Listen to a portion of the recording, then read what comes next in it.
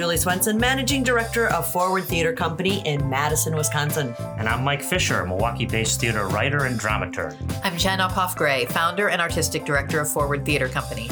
And this is Theater Forward, a twice-monthly conversation about theater from a local, regional, and national perspective. From Madison to Manhattan, we're excited to share insight into our own company while exploring issues surrounding theater in the Midwest and around the country. Welcome to episode 26 of Theater Forward. Yay, us! This week's conversation is about collaborations. What are some models that we've seen in our industry? What are some of the upsides and downsides that we have encountered when it comes to collaborations? And Mike, I know you have some big picture thoughts about this. Well, and I will play my usual Bambi role on this podcast and say, let's just have more of it. I think the real question, given how all the, to me, pluses for collaboration is why doesn't it happen more often? I mean, the pluses include, in an era of shrinking dollars, the potential of economy of scale. The fact that collaboration potentially allows more touring to different places. This is a model the National Theater is using very effectively in Britain. That it could actually mean more work for actors because it could allow us to stage bigger plays that we might not otherwise be able to stage and that aren't getting staged. Access to other cultures by bringing, smaller companies in that maybe have a dedicated footprint involving, for example, the African American experience or the LGBTQIA experience. I mean, these are all things that make it seem like a great idea, but we don't see that much of it. And I guess the real question for me is why not? I love the idea of it. And I think that there are some really successful models. I would say the Milwaukee Rep, and there you go to Arizona often. I mean, they've got a whole bunch of spots that they had. I love that. I think for me and on a production end, the most difficult part of this is the artistic decision making and the pros are you share rehearsal costs, you share production costs, to your point, Mike, there's some budget considerations that are really positive. But to actually make, I think, a successful collaboration, the amount of trust between the two companies, who gets to direct this piece, who gets to make those artistic decisions, can it really be absolutely even? I think that's a hard one. And I think, and it's been my experience, actually, that's where it's fallen apart. That both companies want to do this wonderful play. It makes sense that it's in two different places, but the person who gets to direct, the idea of it, the person who gets to direct is the company that's in charge. And I think that we can get over that, but in my experience, that's what's prevented it from happening. It's an interesting point because Forward has engaged in a lot of different kinds of partnerships and collaborations over our first 11 seasons. There was only one sort of co-production effort that we made so far. And the way in which we did it was really trying to get at exactly that concern. This was way back in our third and fourth seasons. Mm-hmm. We partnered with Milwaukee Chamber Theater. And Mike, to your point, it was for a lot of those same reasons. Not only were there economies of scale and being able to share, as you said, Julie, rehearsal costs and designer fees and all of that, but it was also an opportunity for all of the actors involved to have, many more weeks of employment and for these productions to not have such a short life out in the public. And all of that was great. The way in which we tried to kind of get around that obstacle that you raised, Julie, was by committing to a 2-year partnership.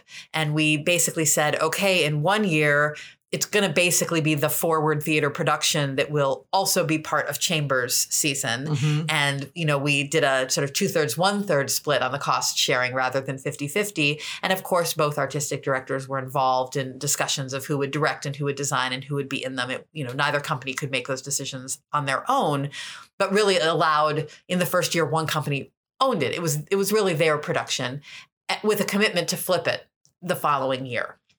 And that, I think, really did address those concerns quite effectively. We didn't really have any problems. The wonderful Michael Wright, who's now the outgoing artistic director there, he and I directed the two productions as the two artistic directors. That worked really well. We worked together on using the same pool of artists and designers that we both work with. And it was really fantastic from that perspective. But even that still had some hurdles, not insurmountable ones, but it's kind of notable that we haven't found a way to do it again since 2013. Right. And some of those were to do with the fact that our spaces are just slightly different in terms of what designs could fit in them and how the play is played. It was a challenge for the designers to create a show that would work in both spaces. And despite the fact that artistically we were programming some very overlapping types of plays, the audience makeup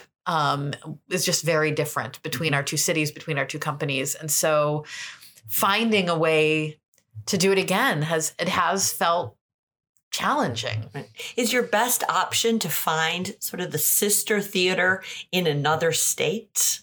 Do you know what I mean? That really does. So you would have to have sort of an economy of scale in terms of budget of companies, I think. I think that's the best way to go. And then this idea of, throwing something that is designed for a thrust stage into a 99-seat black box, that's an issue. Or the Cabot Theater. I mean, it has to be... that is a huge consideration as well. Well, I think that's maybe one of the reasons why this partnership between Milwaukee Rep and Arizona Theater Company, among others, they've worked with some others, but I know that's been going on for quite a while. And that may be where they've really identified that good partner that has similar needs and physical considerations and all of that. Yeah, but let me flip that on its head, because another possible way of going at this is what we should be shooting for as theater companies is to embrace the idea of working with companies that are actually very different from us. And I'll give you an example. In San Diego, the La Jolla Playhouse has brought in as a resident company Moxie Theater, which is focused on women-oriented plays, which then partnered with the Latinx-focused Tuyo Theater to produce a bilingual play. Now, there what you get is the imprimatur and the space and the resources of a very large house. And you get two other companies with similar in a Venn diagram way, but definitely distinct audiences. And potentially 3 different audiences are all being challenged to expand the way in which they think about what theater can be. And, we're having this conversation on so many levels about how we need to be allies. We need to work more with people and artists that are different from ourselves. Isn't this a concrete way to do it? And one that doesn't require you traveling to another city and dealing with the logistics that go with that. Oh, absolutely. And that's yet another model of collaboration that I think is absolutely critical. We've been having conversations here, just even in the last few weeks, we've been talking about our efforts to bring more diverse voices to the stage here in Madison, here in Wisconsin, really across the country. And how can we foster theater artists and theater companies that are serving all of these different communities? And how can we lend our resources to help strengthen their work? And it is a mutually beneficial situation because it helps us get to know other communities better. I'm with you. That is a fantastic model. I know that, again, going back to Milwaukee Rep, they've done made some efforts in this area with some smaller companies in Milwaukee. And I think we will see more and more of that. I hope we'll see more and more of that. And it's certainly something we're interested in here. Yeah, and it's also similar but slightly different.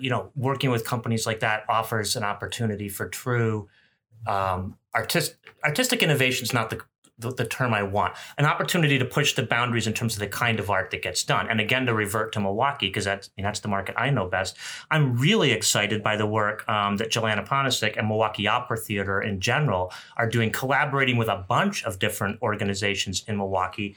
With Quasimodo Physical Theater last year, they put on an outstanding A Magic Flute. There, I think the artistic director or the production director, Julie, to your point, was shared between the two artistic directors.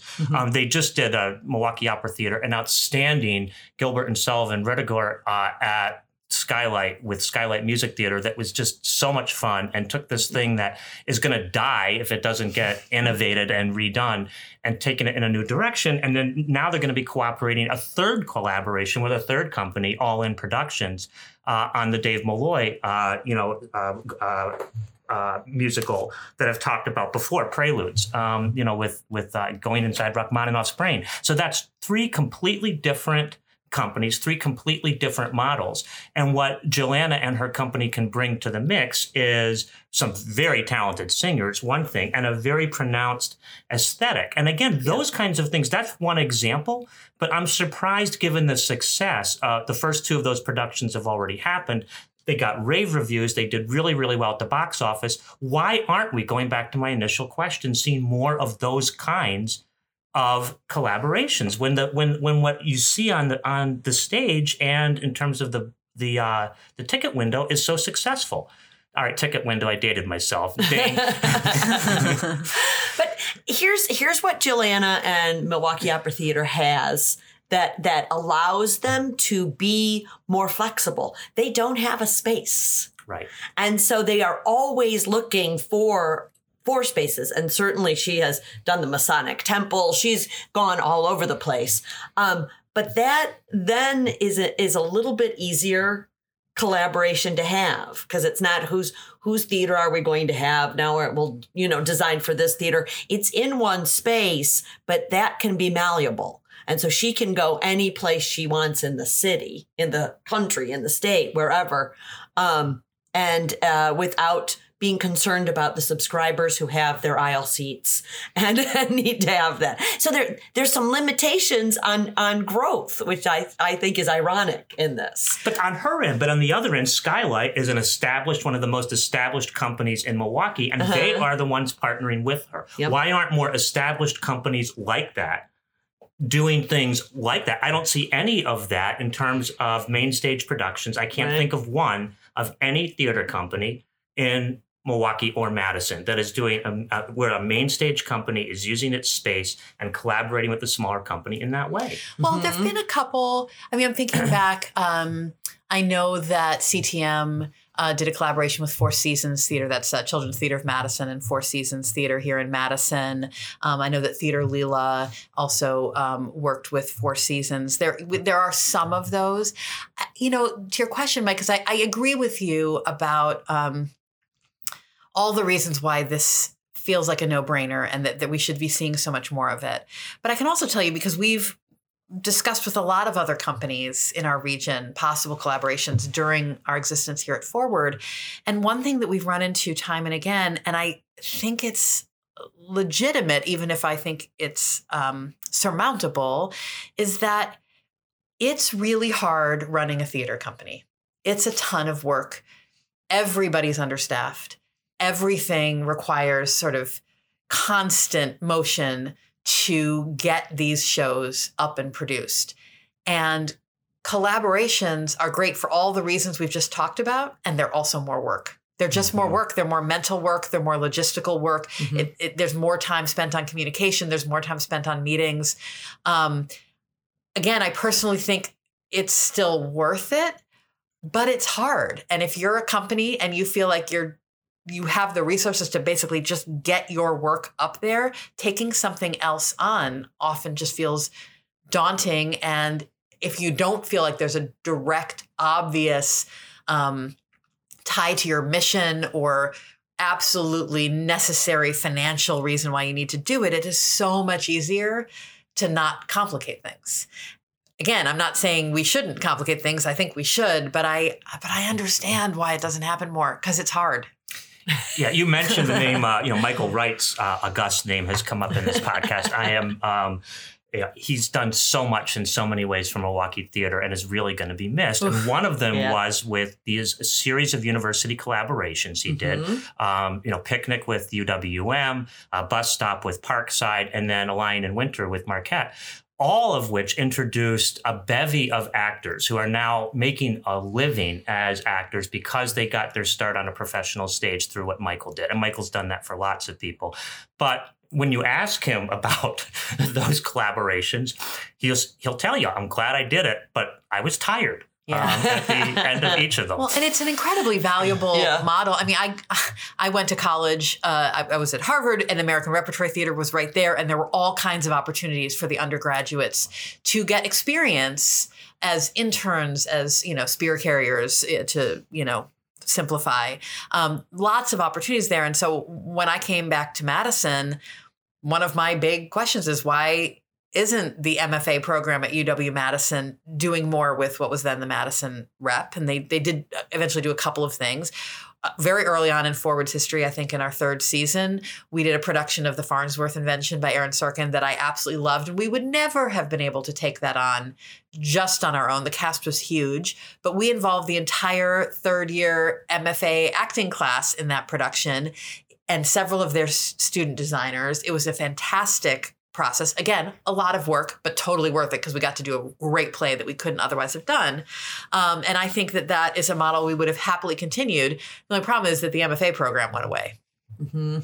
And so that disappeared. But I agree with you. If we were Milwaukee, we would absolutely be following on Michael's coattails and trying to do those same kinds of partnerships. Because I do think that not only does it allow the professional company the advantage of doing maybe a larger show you wouldn't otherwise do, but this is how we sustain a creative field of people we can employ, is by investing in young people who want to go into this field. And then might stay. Mm-hmm.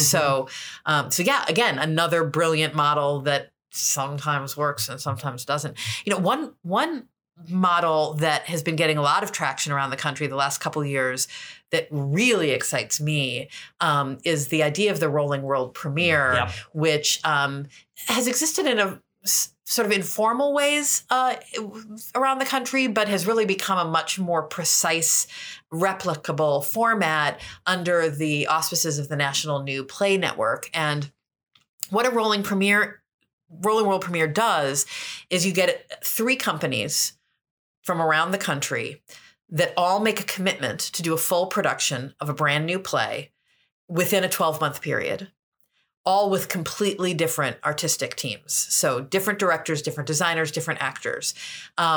What that allows for is that playwright has 3 productions with which to really hone her or his or their work. Lauren Gunderson has done this quite successfully a number of times. Many other playwrights are taking advantage of it. I think that's an incredibly exciting model for the development of new work. It certainly works to the advantage of the playwrights who don't just, here's your one production and now the play is done. And either people are interested in it or they aren't. But now you get a chance to learn from each new production over the course of that year. And hopefully you wind up with a much stronger play at the end of it. I think that's taking away all of my concerns, the whole artistic decision and who's really in charge and that kind of thing.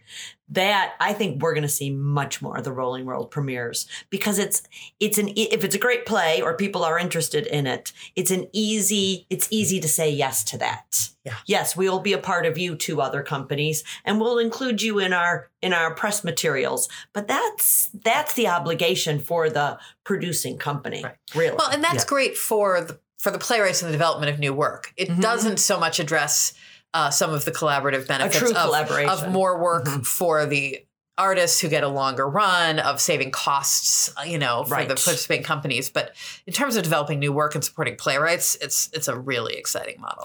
I want to put in a plug for something which is like this. It's not a National New Play Network play, but it is a joint world premiere that I got to see at both its original production in Louisville, Humana last year, and then this is the plug part.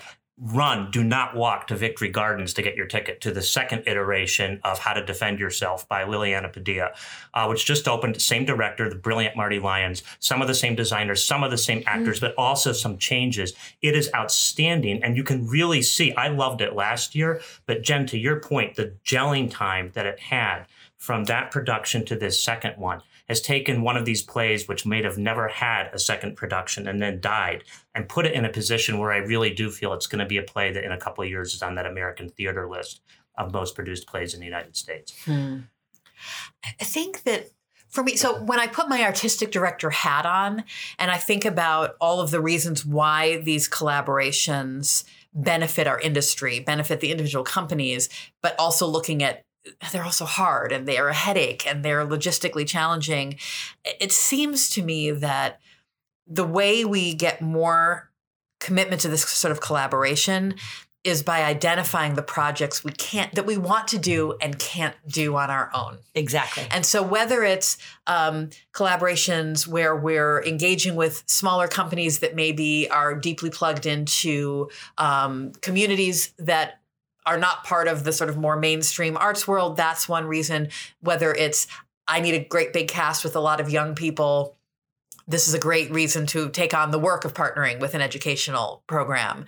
I think we spent the first half of Forward's existence desperately trying to find a company that would partner with us to do both parts of Angels in America. Oh, sigh. Because it's never been done professionally in Madison, and that is a tragedy in my mind. That's the right word. And but for a company like ours with 4 slots at the time, we only had 3 slots in a season. That wasn't responsible programming for me as an artistic director to take up 2 of those slots with both parts of Angels in America. It doesn't make logistical sense. It really doesn't. But boy, if we'd been able to find the right partner where we could do one part and they do the other, and we encourage our audiences to then go to the other company, and we come up with all kinds of great I would have loved to have made that happen. And that was it. To me, that's my sort of white whale example of something that I really wanted to do that we only could do if we had the right partner. Mm-hmm. Well, now, Jen, that raises a related issue. Why do you think we don't see more examples? Because this would take out some of the logistical things Julie's concerned about, where you had 2 companies. I'm thinking Angels in America, the Rep and Milwaukee Chamber a billion years ago did they did the 2 parts, but they were separate productions, separate artistic staff, separate actors. They just happened to be, for the city, it was a treat for an audience member to be able to see both. So why would Angels here or other plays, Horton Foote we're crying to see more of his 9-play cycle. Why don't we see more of that where companies, and it doesn't even have to be that on a sort of aesthetic level, or in terms of the way the production is done, they're all in the same place. You could just have different companies that are working together and cross-promoting. Am I being Bambi here? I'm getting a smile. I don't it just think, feels like and especially with like Angels in America, both parts are fantastic. So it wouldn't matter, Right. The Orphan Cycle, I think there are some better than others. So, but why? I don't know. Maybe this is the commitment that we need to make. I would love to see more of that. I think the answer to your question is you have to find enough companies in a good geographic region with each other that are interested in doing that same kind of work. Mm-hmm. So, you have to identify a number of companies in the same geographic area so that the audience is motivated to, check out more than one company that are all interested in doing Horton Foote, that fits with their aesthetic of what they do. Couple companies, and you need companies they don't have to be the same kind of aesthetic approach, but comparable aesthetic level, I guess, maybe is what I'm looking for. So that's tricky. I mean, wouldn't it be great if you lived in a region with, 5 classical theater companies and they all decided we're going to do all of the history plays this year? I know you're. Oh, I'm salivating. I can see it. As it came out of my mouth, I realized I was going to create a new fantasy for Mike Fisher. But this conversation flew by. I think we're already at the time to wrap up. But yes, we all like collaborations and they're hard. So let's figure it out. We're the wheels are turning now. Yeah, we are creative people. I think we should all, including all of you, our listeners, we should figure this out. Or if they have ideas, they should let us know. Exactly. But for now, we'll say that's all for this episode of Theater Forward, a conversation about theater in Wisconsin, the Midwest, and America. Thank you so much for joining us. I'm Jen Uphoff-Gray. I'm Julie Swenson. And I'm Mike Fisher. Our podcast is produced by Scott Hayden, who collaborates so beautifully with us on every one of these. And you can follow us, as always, on Facebook, Twitter, or at Theater Forward. As always, theater with an ER. And if you enjoyed this podcast, don't forget to subscribe to us on Apple Podcasts or wherever you might tune in. And be sure to leave a stellar review. We are so grateful to have you listening, and we will be back soon for another Theater Forward conversation.